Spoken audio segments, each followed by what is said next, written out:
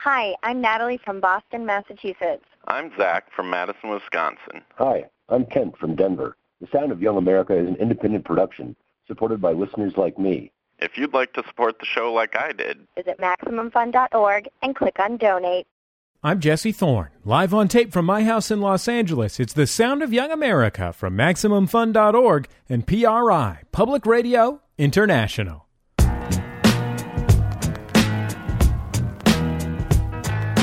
It's the Sound of Young America. I'm Jesse Thorne. My guest on the program is comedian Marc Maron. He's been a comedian for many years, was and is a leader of what some people have called the alternative comedy world, first in New York City, now in Los Angeles. He's shaking his head at me as though I'm saying something wrong. He's recently transformed his career significantly with his podcast, WTF, which is also a public radio show, which I should mention I am one of the producers of the public radio version, which has become one of the most popular comedy podcasts in America, and I think has significantly transformed his standing in the world of entertainment, though perhaps not as significantly as he might like. Marc, welcome back to the Sound of Young America. Thank you, Jesse. And I'd like to add that I could not have done any of it without you, without you patiently coming over to my house and walking me through the path of GarageBand, telling me which mics to get, telling me where to do, my knowledge of GarageBand is still limited to exactly what you told me to do. So you've been a stand-up comedian for many years now, 20 plus years Easy. At this point, and you had these various sort of mass media implementations of your talents, you know? Kind of. The first time you were on The Sound of Young America, I think it was maybe more than 10 years ago now, and you were, I think, just about to launch. It had been announced, but you had not yet launched the morning show on Air America. Air America was a new idea. Right. And you were about to become its morning host. You hosted that show for a number of years. You hosted a weekend show on Air America, if I'm remembering correctly. It's a weird story behind both of those, though. I mean, it wasn't really just a hosting job. It was like a completely new thing, Air America. Well, I'd never done radio before, and I was sitting in L.A. I just moved here. I just bought a house. I had a deal with Fox TV that went south, so I had a little money saved, and the woman I was with at that time talked me into buying a house. So we bought a house. I bought a house, and I kept the house, thank you very much. But I'm over all that, so we don't even need to address any of it.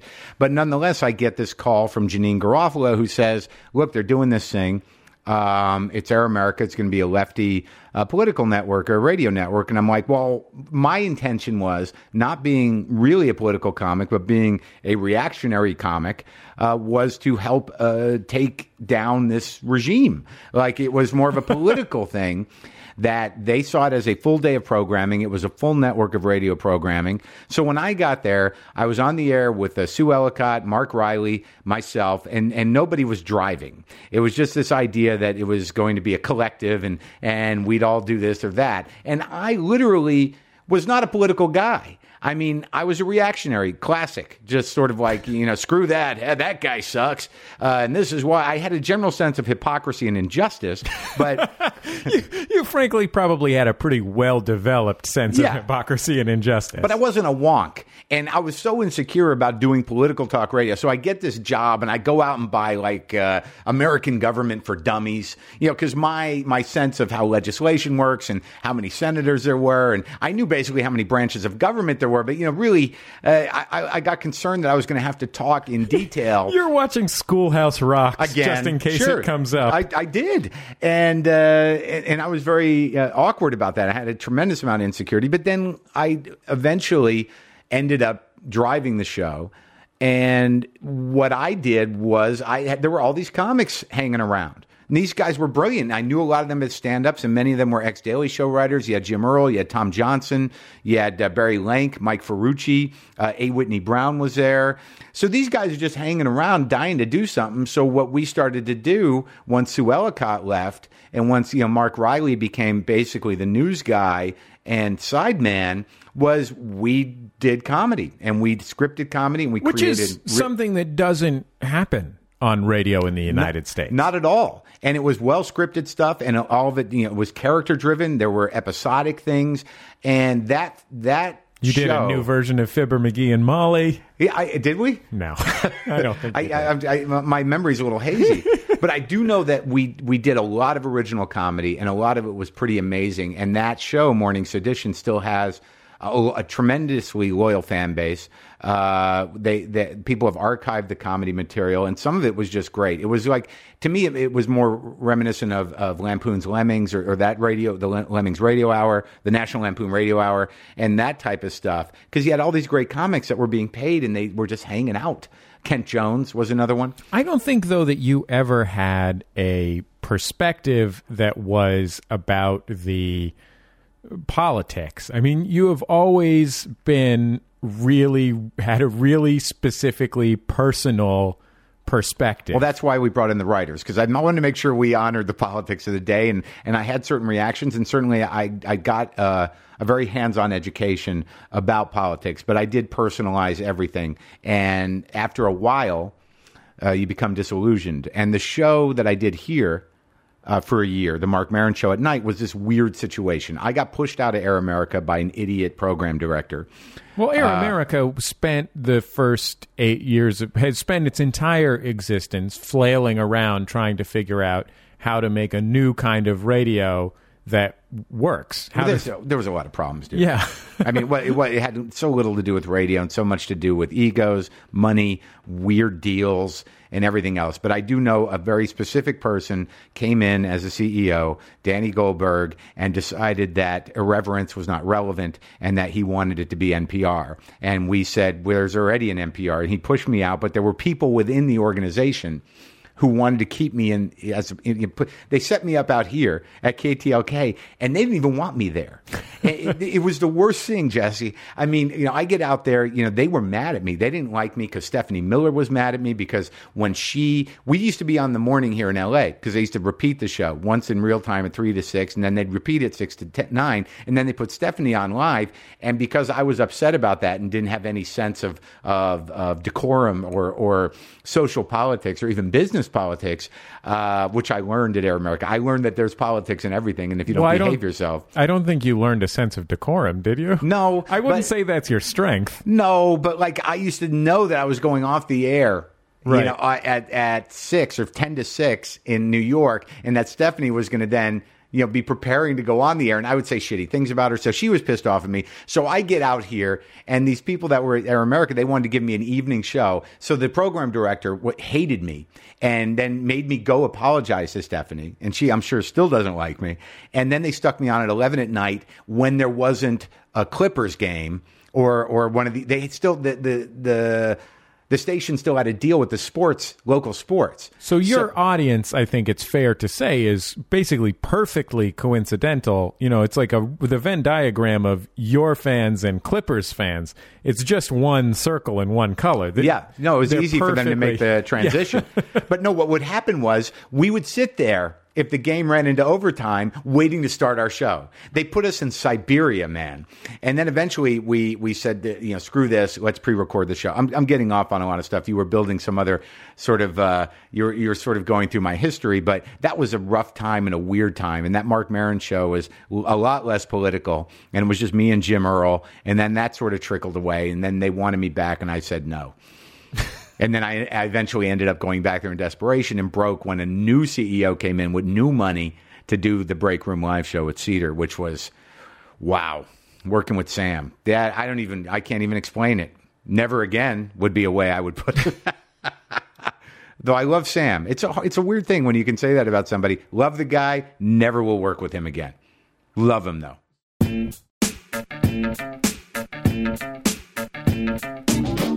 Don't worry, there's good news on the horizon. My guest, Marc Maron, turns it all around after a break. I've got people coming to my shows now that have never been to a stand-up show. I've got people, traveling hundreds of miles to come see my shows alone. It's The Sound of Young America from MaximumFun.org and PRI. Public Radio, International. Production of The Sound of Young America is supported in part by the menswear blog Put This On, presenting the Put This On Gentlemen's Association. Members receive a handmade pocket handkerchief in the mail every 60 days. Gift memberships available. Shipments begin December 1st with delivery before Christmas. More information at putthison.com. And by Ask Metafilter. Thousands of life's little questions answered. Online at ask.metafilter.com.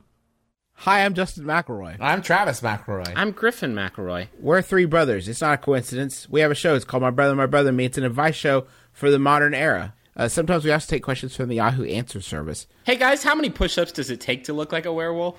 That's a fine question, Griffin. We'll answer that one and so much more, including questions from readers about love and navigating the waters of society. Subscribe in iTunes or get it online at MaximumFun.org. We're brothers. We're experts. And we're sorry.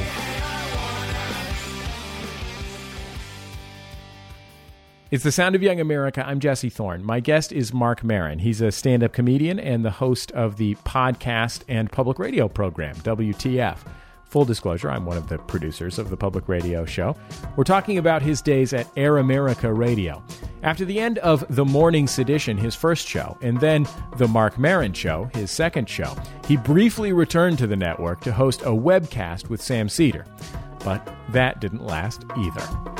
They went bankrupt, by the way. They didn't fire us. I mean, they were struggling, and we were costing too much money. It wasn't like a quality thing. It was literally just, we're running out of money. You guys got to go. And thankfully, they didn't take away our security cards. So that's when me and Brendan started doing WTF, was we'd go in after hours with our cards. We knew the night guy, and we just hijacked the studios. So Brendan was a producer who had worked with you in all the these various capacities and had done other things in between in the world of radio. Yeah. So you were basically in a position where you were like in the aftermath of a divorce, or were you still dealing with that stuff actively when you started WTF? Today, I think I'm over it. No, yeah, absolutely, dude. I mean, it was horrible. I mean, I was emotionally wasted. I was broke. I did save some money, but a lot of that was going to paying for lawyers and finally, just paying her to leave me alone. So you had a successful stand-up career. I mean, you had been a very regular guest on the Conan O'Brien show. You were a nationally headlining comedian. Where was your stand-up career relative to? It was nowhere because, I had a national stand-up career. I had a presence. And I think I was respected by my peers. But over the years between radio and this and that, I never really understood the idea of building relationships with club owners. I never understood the idea that, when you perform at a club, it's not there to just service your creativity. You have to sell tickets and drinks. It's good if you have some consistency to your show and perhaps build in markets. None of that. I knew none of that. I pissed off a few people. People misread me as arrogant. And I think that once I did political radio, that hurt me even more. That I was not a ticket seller, and now I was a room divider. I didn't sell tickets. I was on Conan O'Brien a lot. I'd done HBO specials, but I never clicked in a broad way culturally. So and there's no way to manufacture that. No one knows why someone all of a sudden becomes a huge act. So it's usually just 1.5 hour special that changes everything. But that never happened for me. So I was never a big seller, but I was a guy. People knew who I was, but I did not sell tickets. And I can, speculate on that, but it probably just come from my insecurity, and there's no reason to do that. And you also, I think that you described in part what was going on, which was that you had never done the things to make each thing that you were doing in your career build on the last thing that you were doing. I never had the confidence or the forethought. I never, I really think in retrospect what I was doing and why I was doing comedy was to not be invisible, was to figure out who I was to try to share whatever it was I was sharing, which a lot of people did not have a common experience. I was not framing it in a way. But it was not everyone's cup of tea. It was very few people's cup of tea. And I'm not sure it wasn't, emotionally exhausting for people. I'm in a weird point in my life right now, man. Sometimes people leave my show saying, that guy's hilarious. Other times they leave saying, I hope he's okay. I'm a little concerned, but I think he'll be okay. Sometimes I feel like when I'm listening to WTF or I'm seeing you on stage, it's like you have a hammer and you're on a bridge and you're hitting the bridge and you're just wondering what is the hit that will make the vibration that makes the bridge collapse. Yeah. I've collapsed a lot of bridges. I've burned them. I've collapsed them. But as time goes on, though, I find that, look, because of WTF, you know, I whether or not it was my goal or whether or not you know, pride was involved or whether or not I couldn't really do it any other way, which I think is really what the truth of the matter is that I've got people coming to my shows now that have never been to a stand-up show. I've got people, you know, traveling hundreds of miles to come see my shows alone. You know. So I just like the idea that your audience is actually at the stand-up show. It's not bachelorette parties or people on dates. It's just a lot of people who just came by themselves and are reading a book before the show starts. There's definitely a lot of those, but you know, still in some cities I'm selling out. In other cities, it's still half of a house of those people, and then regular people. I don't do the sort of rock club thing where I'm only looking to get my audience. I'm still doing comedy clubs. I think out of spite and out of a sense of that I'm entitled to them because I went through a lot of years. I mean, I came up in a time where, you know, the payoff was you headline at a comedy club, and there's still part of my ethic that is about that I want to believe and I want to feel like I'm entertaining people that are just there for an evening of comedy. There's some part of me that is doing that, you know, out of a weird mixture of I earned this and spite. It's the Sound of Young America. I'm Jesse Thorne. My guest is Marc Maron. He's a stand-up comedian and the host of WTF, a podcast and public radio show. Full disclosure, I'm one of the producers of the public radio show. His new comedy CD is called This Has to Be Funny. Here's a clip from it. So now I'm on a train, a subway here in New York, worrying about being in my head.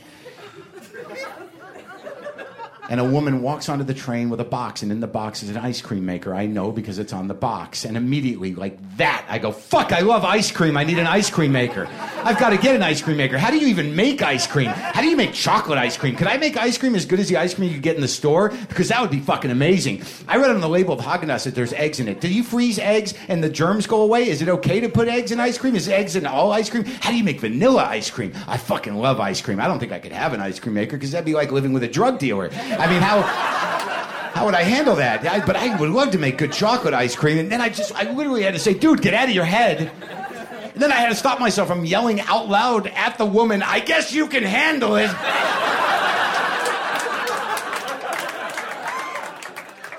I want to ask you about you on stage, and I'll get back to the sort of evolution of WTF in a second. But you did a set at Max FunCon, our annual I don't know what you would call it, retreat in the woods here in Southern California. And you were worried before the set because everyone at Max FunCon is really friendly and happy. And you were reading that as not your crowd. And you went on stage and you know, it is, if anything, if there was any defining characteristic for that audience, besides being friendly and happy, it's that they love great comedy. And you did really well. And I want to say maybe it was going to be like a half-hour set or something like that. You did half an hour, and it was a great half-hour set. And you killed. You know, you had the audience. You were moving them. You know, you were pulling the levers. It was fantastic. And I saw you up there at that point where it was like half an hour, and you could just get off stage and be the conqueror. You know, this great headlining set and this show with other great comedians, and you topped everybody, etc. And I could just see in your eyes like, no. I can't let this be a perfect success. And so you immediately, in fact, you may have narrated this on stage. Okay.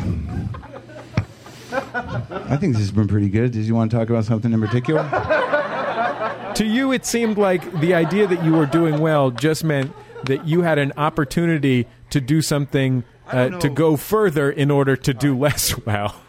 Well, I think that what that is not so much less well is that like sometimes I get the feeling that like when I do bits at work and especially like now, like I just got done with like really 6 months on the road and I'm very tired of the bits, but all the bits that I've been doing for the last few months have evolved and some of them are very new and I'm very happy with them. But I think it's more about not self-sabotage, but more like, okay, you think you know me? How about this now? But at a risk of being too much information guy, which I am anyways, I'll share some things with you if I'm not draining you yet. You never see that on blurbs for shows, Draining! I must say.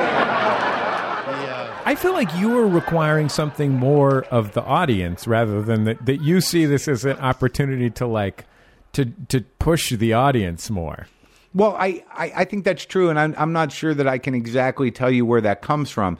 But a lot of what you're saying, the agenda is not so much to find something that isn't funny that I can try to make funny, but it is how I write. And a lot of times when I've got an audience that has loved me for a half an hour and that I can do no wrong by, part of me thinks like, well, let's see, this just happened, or I have not been able to process this on stage yet. So these people like me. So let's take it out. Let's put it out there and see if I can make it funny. And that doesn't always work, but it's really where the process starts. And a lot of times now with the podcast, I talk about this stuff without an audience. And then the process is starting there, that I think that because of this medium, we can discuss things that don't need to be funny and we can just be honest and we can be ourselves on these mics and people have that kind of relationship with us. So that translates to the comedy club as well to me too, is that I've made a lot of this stuff that I've talked about in the podcast, bigger stage pieces, and they are different. It's different to listen to them when they come out improvisationally on the podcast and when they've developed into a stage piece with a group of people. It's different to listen like that. But a lot of times on a comedy stage, I'm like, all right, I've built this rapport. Now I got to talk about this sick shit, or now I got to bring this up because this is like something I haven't been able to process yet. So it's not so much like I'm defying them to like me, but that's how I generate material. So it might not have been the best time to do that. And there's probably an element of what you're saying in it, but it's really just sort of like, I trust you. Let's see what happens with this. And I think I can probably end strong again, maybe. It's The Sound of Young America. I'm Jesse Thorne. My guest is Marc Maron. He's a stand-up comedian and the host of WTF, a podcast and public radio show. Full disclosure, I'm one of the producers of the public radio show.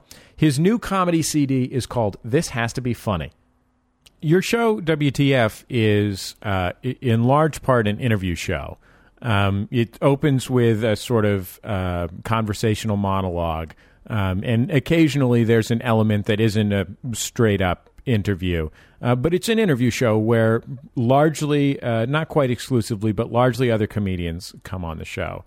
And it was like this from the very start, that, I when I interview somebody, I'm interviewing them in a public radio-y way where I sort of usually, we know each other better, so I'm a little more forward in this interview. But usually I sort of offer an opening to someone and see what they do with it, I feel like one of the main things that you do on your show and have always done on your show is try and find a way to generate a supercharged atmosphere. Whether it was often, especially earlier on in the show when you were dealing with people that you had close relationships with, talking about horrible things that you'd done to them in the past or awkward interactions that you'd had with them in the past. But you're always sort of taking well enough that they usually come on being polite to you and you to them, and then finding something to tug on until everything is charged. Yeah, well, I mean, you're one of the few people that doesn't just happen with naturally. I don't, as a testament to your talent as a decent human being and a gracious host. I mean, you're describing my relationship with most people. So I think a lot of times the intensity of the dynamic in my show is just who I am, and I'll usually it's become sort of an ongoing amends project. And a lot of times when I think I've had problems or said things to people that have offended them, they didn't even think about it. But, for me, it's also a way to get the conversation into a personal form. Like, I don't see what I'm doing as interviews as much as I do conversations about things that drive us or that haunt us or that we struggle with, because that's almost every conversation in my life. I'm a fairly forthcoming guy. I'm a too much information guy. It's odd, but the people that I don't have any history with or don't have any real issues with, it's a little more challenging for me to do an interview because it's not about me. So there's something about the mix of a fraught situation and humor is really powerful. I mean, it's like the driving force behind. If you go see even the most amazing improv show, if I go see ASCAT here in Los Angeles at the Upright Citizens Brigade Theater with some of the most brilliant improvisers on earth who have been doing it for 20 years, if I take that outside of the context of the situation being fraught by the fact that these people could fail at any time, it's kind of funny, but it's not super funny. Well, I think you just described who I am. I am a fraught emotional situation. and hopefully between me and my guest, there will be some relief to that. So in this 2 years of doing this show, part of what listeners have heard is you sort of manhandling yourself into a different person. You starting off in this place where, for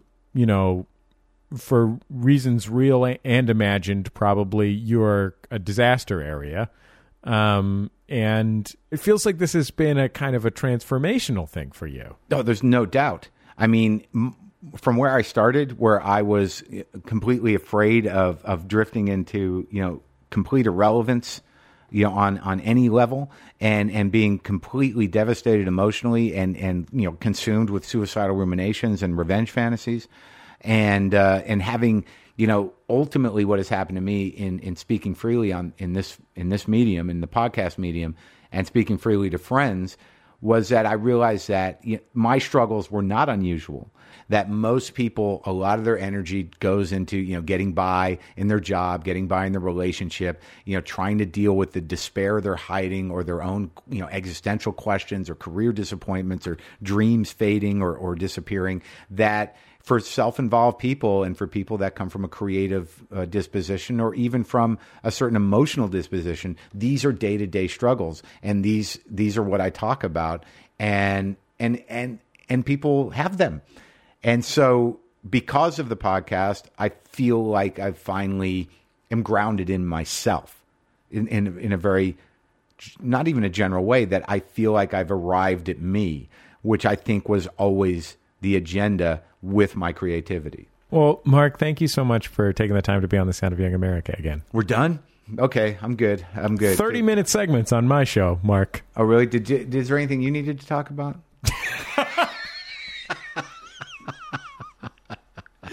Marc Maron is the host of the podcast and public radio program WTF. You can find it online at WTFpod.com. His new comedy CD is called This Has to Be Funny. You can find it in your local compact disc and MP3 outlets. Thanks, Jesse. Thanks, Mark. That's our time for another Sound of Young America program. I have been your host, Jesse Thorne. The show produced by Speaking Into Microphones. Our producer, Julia Smith. Our editor is Nick White. Our intern is Colin Walzak. That's Colin with 2 L's for those of you keeping score at home. If you have thoughts about the show, you can always send me an email. My email address is jesse@MaximumFun.org. And always remember, all good radio hosts have a signature sign-off.